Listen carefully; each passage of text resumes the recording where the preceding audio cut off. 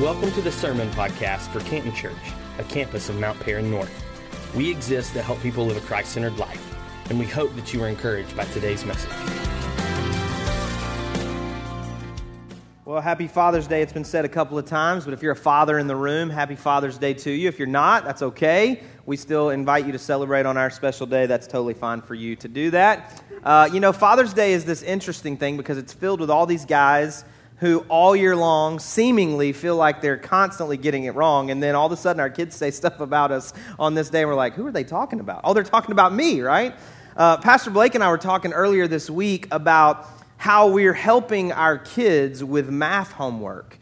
We've got two kids that are about the same age, that are kind of at a similar stage in school and math, and so we're talking about how they're teaching math differently now than they taught it when we were in school. It's not bad, it's not good, it's just different. And so when our kids are asking us for math help, like Cooper, my oldest son, will say to me, hey, Dad, I need you to help me with this, and so I'll help. And I'll say the answer is 11. He'll say, no, you can't just give me the answer. I've got to show my work. And I'm like, okay, well, just put 6 plus 5 equals 11. He's like, no, you got to show the work based on the problem here, and you got to kind of work. And I'm like, well, why do you have to show that kind of work? It's much simpler to do it this way. But what I'm learning is that they're trying to teach him critical thinking, and they're trying to teach him a process by which to take the information he's been given and to come to his own answers. Because as a father, I just want to jump in and just give him the answer. I just want to jump in and help him finish that and finish the problem. But what I'm learning is that this math problem in his grade is not just a math problem. It's also his ability to begin to think critically and to process information and to find answers and find solutions and help to get the things that he needs to get. Well, as a father, I am a fixer by nature. I know a lot of fathers are similar ways. A lot of moms, you're fixers by nature. As parents, we want to jump into our kids' problems. I wanted to give you some examples for me, and not everything today will be about fatherhood, but I wanted to give you some examples today for me of how I've tried to help be a fixer in the lives of our 4 kids. Cooper's our oldest, so I'll start with him. He's actually here in the room today as I'm talking about him, but Cooper was in a little bit of a hitting slump earlier this season in baseball. He plays baseball. He's a little hitting slump, and I don't coach his team this season, and so I did what a lot of parents do in situations like that. I would yell at him from the stands, right?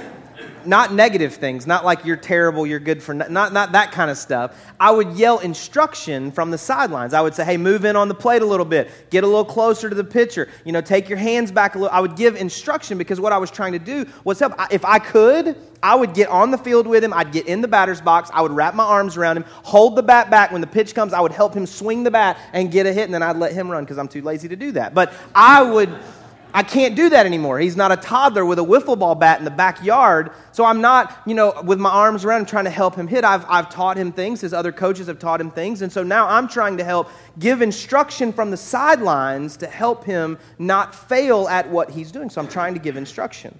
Our youngest, Kinley, she's almost 5, just a few weeks from now. She and I share a birthday, so in just a few weeks, she'll turn 5. It's not important how old I'll turn, but she'll turn 5, and she's really excited because in our house, our birthday is next.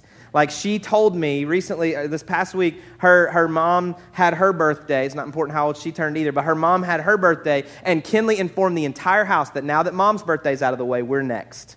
It's our birthday, and so she turns 5 in a few weeks, but just a few weeks ago, she was playing on a playground with some other little girls. They'd been playing for about 30 seconds, so in her world, they were best friends. And so they'd been playing, and they were having a good time. And just a minute or two into them playing, she comes running to me crying and screaming to inform me that one of the little girls was mean to her and was just nasty and ugly and that she hurt her feelings, and she's crying. So you know what I want to do. I wanted to go beat the little girl up, right? But I can't do that because they'd put me in jail at that point. But what did I want to do? I wanted to go into her world, and I wanted to remove the source of pain in her life, right? It's not just like Cooper where I want to yell instruction from the sidelines and not get on the field. At her age, I wanted to get into the situation and remove this person that was hurting my daughter. That's how I wanted to respond as a dad.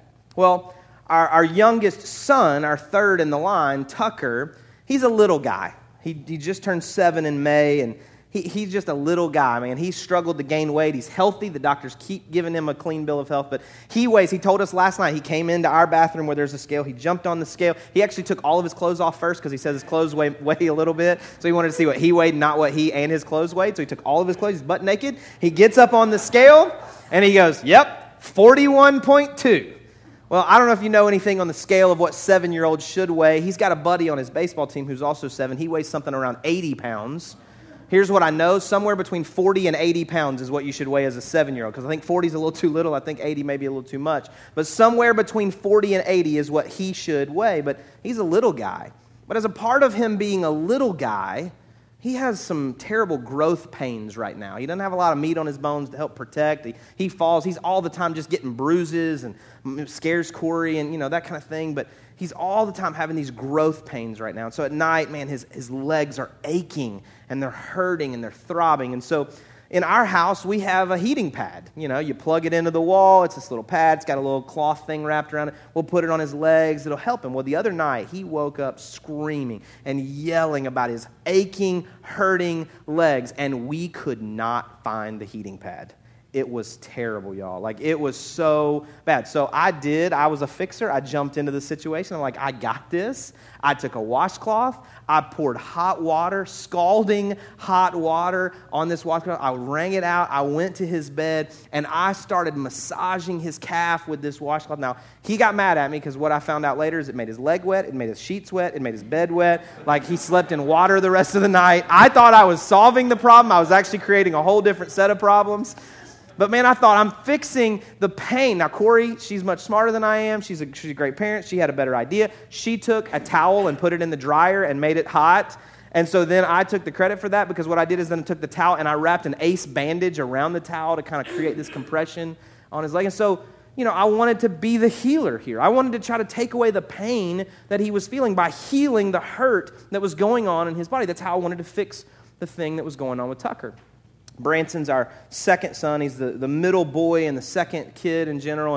And in school a couple months ago, he had to build a catapult. Some of you followed along. We were kind of chronicling this online. And so, I'm not Bob Vila or anything like that, but I decided I'd help him build the catapult. And I think I did more building than he did, but he got a pretty good grade. So I went and got some scrap wood in the garage, and I cut it with my miter saw, and I put my drill, and we're building this catapult. And I got bungee cords and a cup that I attached there, and he put a little ball in it, and he was able to throw that ball with the catapult 12 feet. And so he did pretty well in the thing that his science class was trying to do. Because even though I'm not in his grade, what I was attempting to do was go in and help him find success in his life. I wanted him to succeed.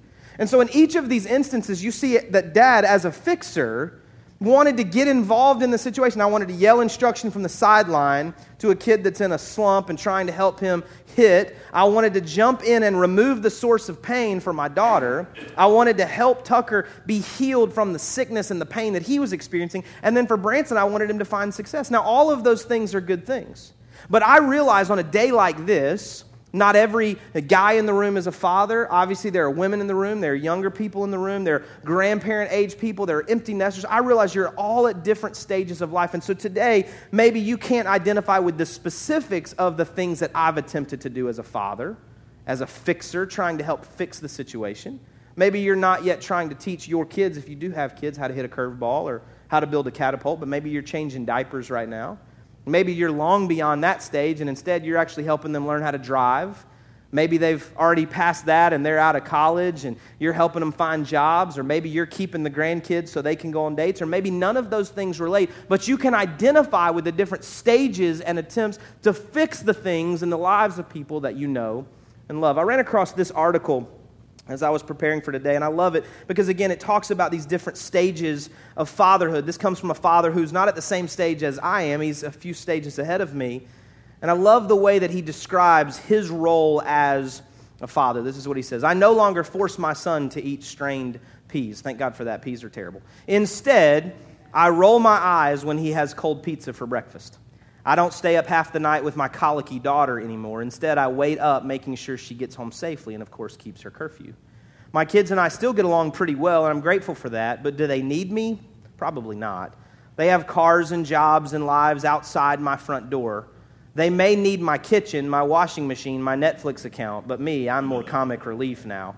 Generally, I think dads, those that take their job seriously anyway, have a need to be needed. We're doers, we're dads, we're fixers, we're teachers. We dads bound in when something important needs doing. Monsters under the bed, a stubborn jar lid needs unscrewing. The cat's gone up the tree again, we'll take care of it. Someone needs to learn how to ride a bike or make a jump shot. We leap in to fix the problem. Sometimes I think we dads see ourselves as low-level superheroes, albeit ones with a woeful lack of super strength or x-ray vision. We're on call day and night. We're there in times of crisis, both big and small. We're there in times of need. So what happens once we've taught them to ride their bikes and they can open their own stubborn jars? When they don't even need a ride to the mall or money for the food court, how do we deal with that day when our kids revoke our superhero card? It's hard for kids to grow up these days. We all know it. But if growing into maturity is tough for our sons and daughters, it's pretty tough on parents too. As fathers, we were blessed with a job that we learned to love. It's hard, yes, but filled with adventure and variety and indescribable rewards. And what happens in the end, even if we do our job spectacularly well, we see our kids grow up into the men and women we knew they could be, and they leave us. The hard truth is that we work toward eliminating our own positions. Thanks for the 18 to 22 years you spent raising me, we're told in our exit interviews. Great job, but you're not needed anymore. But that's not exactly true, is it? We're not given our walking papers as much as we're given new job descriptions. We're still fathers, we're still dads, but we move into new roles, ones that hopefully we can grow to love just as much. Again, I realize not everybody in the room is a dad, but I think this sets the stage for where we're headed today and where we're headed in this series over the next few weeks here in the summer as we look at things we wish Jesus didn't say. We're going to look at some passages of Scripture in the Bible where Jesus was giving some clear instruction or commands. He was giving a teaching, and he said something that's a little difficult. It's a little difficult to understand. Again, parents in the room, or those, you've had parents where you understand sometimes they say things we wish they wouldn't say. They say no sometimes we wish they would say yes. They give instruction that we wish they wouldn't give. And so that's really what we're going to look at over the next few weeks. It's just some places in Scripture where something is said, something is written as we read it here that, man, we're just not really sure why it was said, why it was done in the way that it was done. But I want us to really see, if we can, especially today, the view of this title, this topic today of trouble and the trouble that we experience from the view of our Heavenly Father, from the view of God looking toward us, understanding that we're about to walk through trouble or we have been walking through trouble, and how He views the trouble that we are in. So if you got a Bible, I want you to flip to John chapter 16. John chapter 16. If you don't have a Bible, but you have some type of smart device, smartphone that's got a Bible app, feel free to jump there. John chapter 16. We're going to read from verse 33. Most of the scriptures today will be up on the screen if you don't have a Bible or something to follow along with. John chapter 16, verse 33. I have told you these things so that in me you may have peace. In this world you will have trouble, but take heart, I have overcome the world. Now, when we read that, this one verse, I want to make sure that we're all on the same page today to understand that while a lot of people have attempted to make religion and Jesus and things of faith some type of get-out-of-jail-free card, some type of you don't ever have to walk through troubled times, you don't ever have to walk through bad times, I want you to know today that that is not a promise of God. That's not something that we have been assured of. It's not something that we have been given by God. You will have trouble in this world. This is the words of Jesus. You're going to walk through some rough days, some dark days. You're going to walk through some rough times. The Bible tells us that it rains on the just and the unjust, that there is a fairness to the things that we would face in that we're all living in a fallen world. Now, the difference is the way that we approach those troubling times and the way that we view God and His role in those troubling times in our lives. But we have to understand that we will face trouble. We will face dark days. And so this is not a prosperity type of gospel and life that says, hey, you can have anything you name and claim. You can get out of anything because Jesus keeps you out of trouble. No. We have hope in Jesus, but we know that we will walk through trouble because we are human beings living in a fallen, sinful world, and that is the nature of this world. And so the words of Jesus here in John chapter 16, verse 33 is that I have told you these things so that in me you may have peace. In this world you will have trouble, but take heart, I have overcome the world. Now here's what I want us to do today. I don't normally do this, so if you attend here regularly, you know this is a little bit different, how we're going to walk through this passage. But we've got 4 points today right out of this one verse of Scripture. All 4 of these points, because I'm a preacher, all start with P. All right? So that's just going to be easy for you to remember. If you want to take notes, you can feel free to do that. I'll tell you a funny story right before we jump back in. I was in a service one time where a guy was preaching out of the book of 1 Peter. He also had 3 or 4 points. They all started with P. And so as he was giving his introduction, he said, tonight we're going to P our way right through Peter, which I thought was hilarious. You're not laughing as hard, so maybe you don't. That's not what we're going to do today. But we are going to have 4 points, all starting with P, from John 16:33. The first thing that I think we can see here is that there is a proclamation. There is a proclamation. He said, I have told you these things. Now, Jesus is talking here to the disciples. Obviously, as we read it in present day in this time, we see that Jesus has also told us some things. In the book of John, what we see here is we see some teaching of Jesus, and we see some themes of Jesus that have been written down and recorded about Jesus. And he's talking here about the trouble that they were faced, the things that they're going to have to endure, the things that he was going to have to endure, the problems that were coming their way. And he's telling them all of those things. And he's saying to them, I have told you these things. Now, here's what we all need to understand today. God is not hiding from us. Not only is God not hiding from us, he is also not hiding his truth from us. He's not attempting to keep his truth away from us. He's not attempting to keep his will away from us. He's not attempting to keep us away from how we can get out of the troubles that we face. And so he proclaims some things about our lives and about how he interacts with our lives. And there's a really great place that you can look for those proclamations, God's Word. Now, again, whether or not you have a bound kind of printed leather and paper or plastic or whatever you have, whatever version of that you have, look at it, use it, right? You bought it or you stole it. So whatever you've got to do, use it. If you have a digital version, use it. All of this is the same. It is God's Word. It is the written down, recorded words of God given to us through the work of the Holy Spirit and the work of men to record these words so that you can know who God is and you can know what God desires in the situations that you find yourself in life.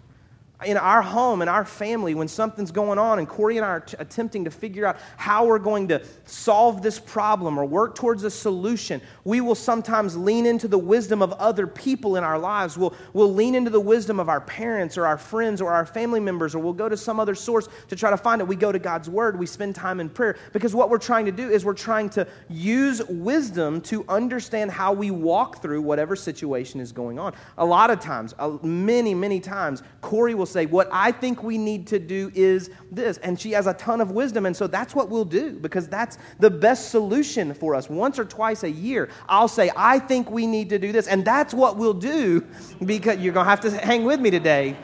That's the kind of mood I'm in. You're just going to have to hang with me, right? No, because we work together. But there are other times when we're not working towards a solution. We just want to get to know each other better. We've known each other since we were 13.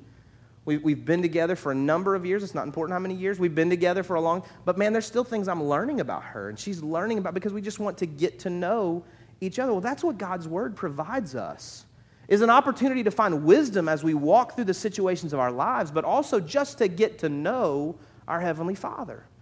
And so asking God to reveal himself to us through his Word and to help us to understand the proclamations that he has made about us, about himself, and about the situations that we're walking through in life. So he's making proclamation here. He is saying, I am telling you, I have told you these things. Now, I realize, if you're anything like me, that it seems like the disciples had it pretty easy, right? Because, man, they are walking with the physical form of God in the flesh here, Jesus Christ. And so how amazing would it be if you had that same advantage to have Jesus with skin and bones right next to you, so when you're on your job and you're trying to figure out what you should do, you can turn one foot to your right and go, Jesus, what do you think I can do here? And Jesus would say, well, Jeremy, what I think you should do is this. And then you just do that, right? That seems like a really easy thing that the disciples had the advantage of. And when you're in your home and you're working through a problem, you look to your left and you go, Jesus, what do you think we should do now? We should do here. And he would say, well, what I think you need to do is this. And so you go, okay, that's what we're going to do because you have Jesus in the physical flesh and form right in front of you. But right in the same chapter that we're reading here in John 16, Jesus said the craziest, most outlandish statement. He said it was actually better for us and better for the disciples there for him to leave so that the Holy Spirit could come.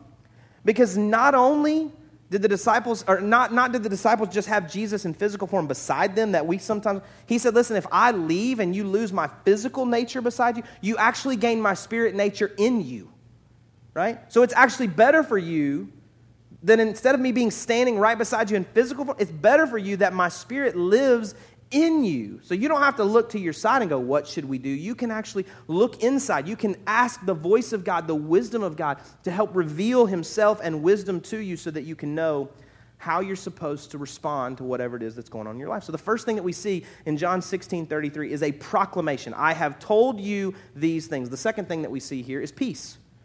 He said, I have told you these things so that in me you may have peace. So that in me you may have peace. Now, peace is this funny thing because it seems like the more we want peace and the more we need peace, sometimes the more elusive peace is, right? Because the monsters under the bed illustration with our kids, it's like, well, there's no monsters under your bed. I'm going to look, I'll show you, there's no monsters. So quit thinking about the monsters under your bed and just think about going to sleep. And what do? They just think, okay, there's no monsters under my bed. There's no monsters under my bed. There's monsters under my bed, right? Because that's all you start thinking about is the more you think about needing peace to escape the thing that's bringing you fear, sometimes the more fearful you get. I've told people in counseling sessions before, in moments where they were kind of seeking pastoral advice, I'll say, sometimes, and don't hear what I'm not saying, make sure you hear what I'm saying, sometimes you can actually pray yourself into a mess. Sometimes you can pray yourself into fear. You can pray yourself into trouble because what you do is you focus on your problem in prayer rather than focusing on the solution of your problem in prayer. I would encourage you that if you feel like sometimes you're just praying in this cycle of just being more and more fearful and unsure about how, quit focusing and praying about your problem and just thank God for getting you out of it. Thank God for meeting that need. Thank God that he's strong enough and great enough and good enough and that he loves you enough that you don't have to face those things, that he's going to bring victory in your life, which we'll talk about in a minute. So sometimes, instead of praying about your problem, pray about the God that is bigger than your problem, because he says that in him we may have peace. I'm not the solution to the peace in my household. I'm not the solution to the peace in my kids' life. I'm not the solution for the peace that's needed in my marriage.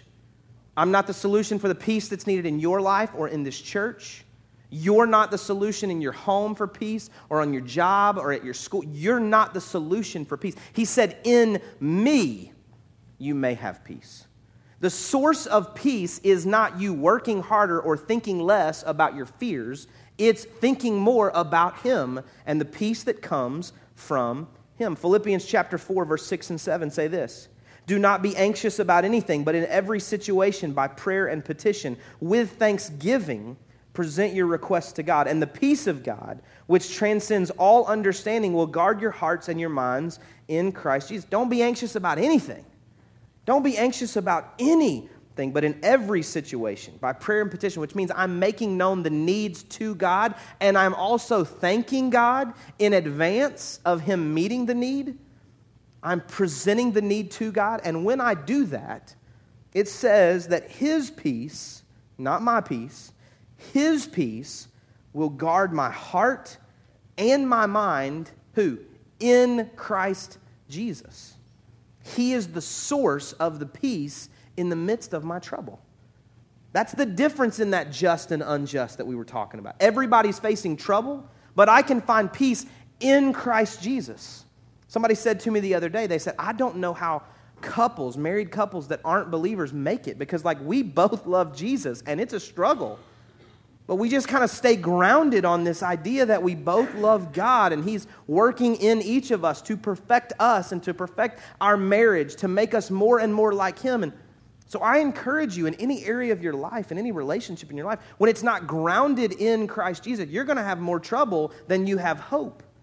And so put your hope in God to help you in the midst of your trouble. So he makes a proclamation. I've told you these things.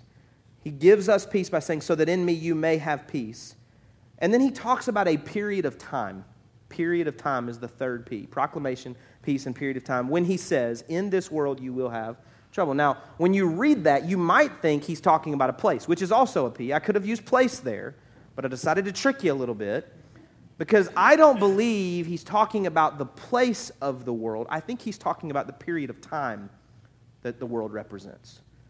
What he's talking about here is he's talking about that there is a finite period of time that the world, the lives that we live in this world, and the troubles that we face in this world exist. And there will come a time, as anything that is finite, where that ends. And so he says, in this world, you will have trouble. Matthew 24:14, this won't be on the screen, says this, and this gospel of the kingdom will be preached in the whole world as a testimony to all nations, and then the end will come.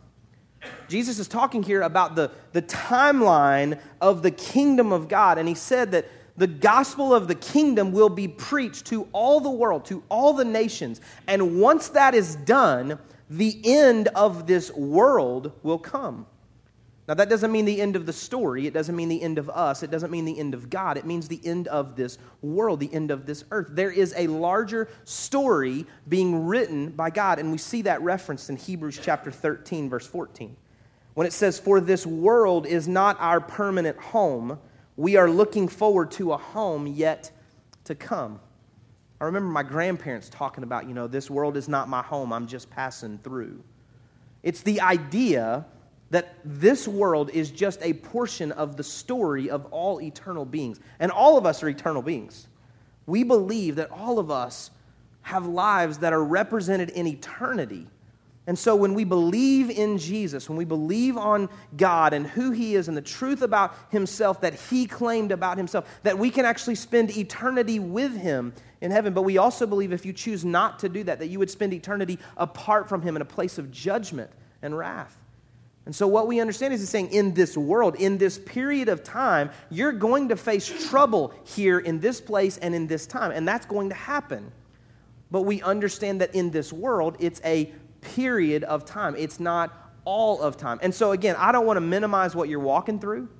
I don't want to minimize the hurt and the pain. I don't want to minimize the troubles that you're facing. But let me just say to you that if you have the ability to try to zoom out as much as possible from your problems, if you have the ability to try to remove as much emotion as you possibly can from the things that you're walking through, and you have the ability to detach yourself just for a moment, almost to kind of recreate this like out-of-body experience a little bit. It doesn't take away the reality of what you're facing. It doesn't take away the emotions that you're facing. It doesn't take away how serious it is in the relationships that you have in your life. But I believe it does allow you to see God in the midst of your trouble.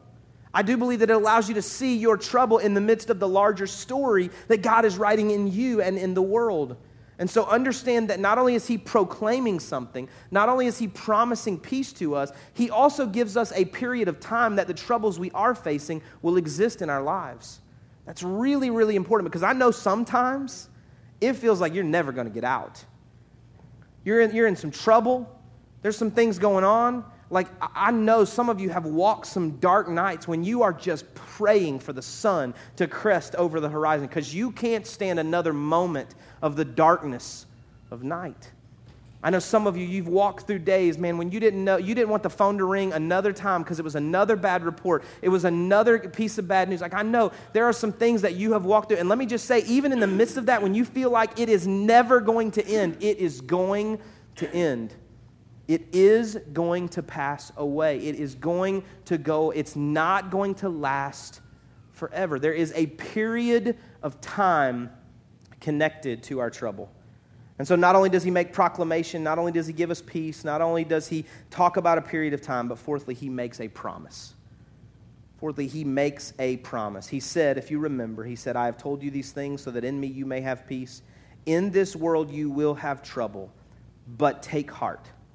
I have overcome the world. That's the promise. Take heart. Be encouraged. Be strengthened because I have overcome the world. Romans 8:37 says this, no, despite all these things, overwhelming victory is ours through Christ who loved us.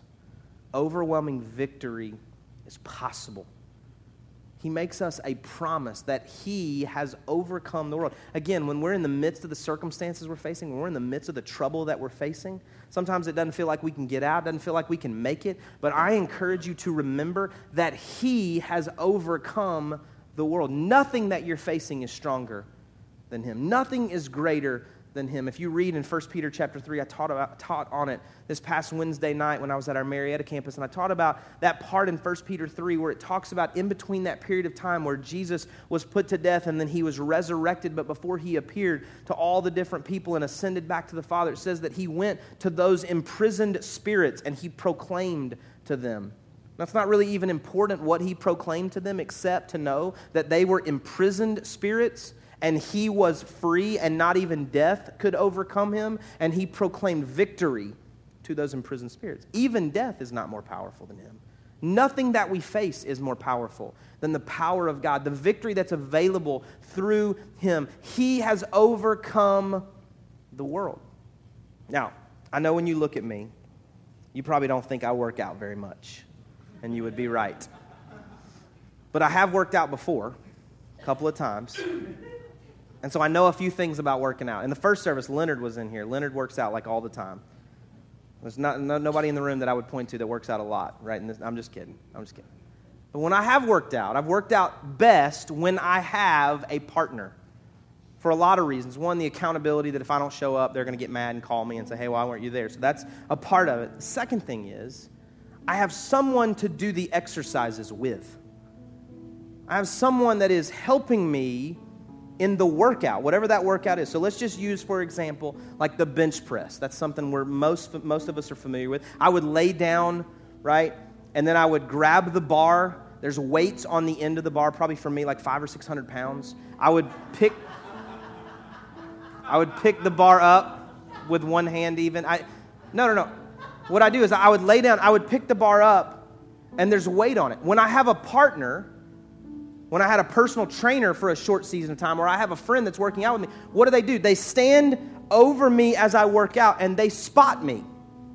What they're doing is they're providing a safety for me so that if the weight is ever more than I can bear on my own, when I go down, that's the easy part. And then I begin to push back up. If it begins to be too much for me to push off of me, to push that load away from me, they are standing there to help grab that weight up off of me and reposition that weight away from causing me danger. That's what they do. That's what they're helping me to accomplish, is to make sure that even as I'm attempting to get stronger, I'm attempting to bear the load of what I am under in that moment. There is someone else there to help bear that load to make sure that I am not injured in the process. They are helping to pull the weight up off of me. Now, here's the reality for all of us, whether you work out ever or never. The reality is that the Heavenly Father, God, is that spotter for you, right? He is the one who is standing over you, keeping the full weight off of you. He is making sure that nothing that you're facing will bring lasting harm to you. Now, I know you say, well, I've been harmed. There's some things that have hurt me. There's some in this world they have. But the eternal consequences of the things that you face, if you have put your hope and your trust in God, He's standing over you and He is helping to bear the weight of the things that you're facing. He's keeping that weight, that full weight up off of you, even helping you to finish the reps where you feel stronger than you actually are, because He's helping you to feel strong. And so today, I don't know what you're walking through. I don't know the circumstances of your life. I don't know if you're a dad in the room and you feel like a miserable failure. But I would say to you that the loving Heavenly Father is looking on you right now. He provides for you the example of what love and fatherhood actually looks like. And I encourage you to look to Him. Not to feel like you are the peace solution in your home. Not to feel like you have to have all the answers in your home. Not to feel like you have to be perfect in your home. But that you can trust in God to keep the full weight off of you, so that you can actually feel stronger than you are on your own. Maybe you're a mom in the room. And you go, I'm messing it up. I hope I'm not messing my kids up in the process. No, the Heavenly Father is over you as well, and He's pulling the weight off of you, and He's helping you to operate in the strength that you do possess, and He's helping you to feel stronger than you actually are if you will trust Him to take the load off of you. Maybe you're a single parent. Maybe you're a grandparent. Maybe you're an empty nester in the room, and you're not sure how you're going to take your hands off of your kids raising your grandkids, or maybe your grandkids are living with you for a time, or maybe you don't have kids in the room. Maybe you're just walking through a stage of life where none of the examples that I've given as it relates to stage of life are where you're at. But today I encourage you to look to the Heavenly Father as the one standing over you, bearing the weight of the trouble that you're facing. He's not hiding from you. He's not hiding His truth from you. He is proclaiming His goodness towards you and declaring that you can have peace, because for a limited amount of time as it relates to eternity, He wants you to know that the trouble that you're facing is nothing in comparison to the victory that He's provided for you. He is strong enough. He's great enough. He's big enough. He has overcome the world. But in this world, as long as He chooses to allow us to be in this world, we're going to face some trouble. But the difference for those who are Christ followers in the room is that we can have peace today. He provides hope for us today because He is enough. I want to ask you to bow your head and close your eyes as we pray to conclude our time together today. God, I pray right now for every person in this room who's walking through some trouble. Presently, they are walking through some dark times. They're not sure how they're going to make it. I pray right now, God, that you would reveal yourself in a new way to them, that they would recognize your power and your strength, that they could realize that victory is available because of you. And God, today I pray that they would rest in that. They wouldn't look to their own source, to their own self as the source of their victory, but they would look to you, God. Lord, I pray today that they would see you as their strength when they're weak. God, I pray that when they're walking through trouble, they would recognize that they can have peace and they can have hope, and that it would actually stand out in the world because other people are walking through similar situations. And it doesn't mean we've got our head in the sand. It just means we recognize that there's something greater than what we're walking through. I pray for every father in this room that he would have the strength to lead his home well, whether his kids live with him or not. That he would model for his kids the model that you provide for us, the example you provide for us, our Heavenly Father. I pray for every mom in the room, that God, you'd give her strength to endure, to live, to celebrate, to love her kids well. God, I pray for every single parent in the room who they're so tired, they're trying to figure out how to do it. God, I pray right now for them for strength to endure, strength to make it. I pray for grandparents in the room. I pray for single individuals. I pray for couples that don't have kids. I pray, God, for every person in this room that they wouldn't look to themselves as the solution and the answer, but God, they would look to you. In the midst of the troubles that they're facing, God, that they would see you as their source of peace and their source of strength because you have overcome the world. And God, we thank you for what you've done. We thank you for what you're going to do. And God, we ask you to help us to trust you for victory and to trust you for peace. In Jesus' name I pray. Amen.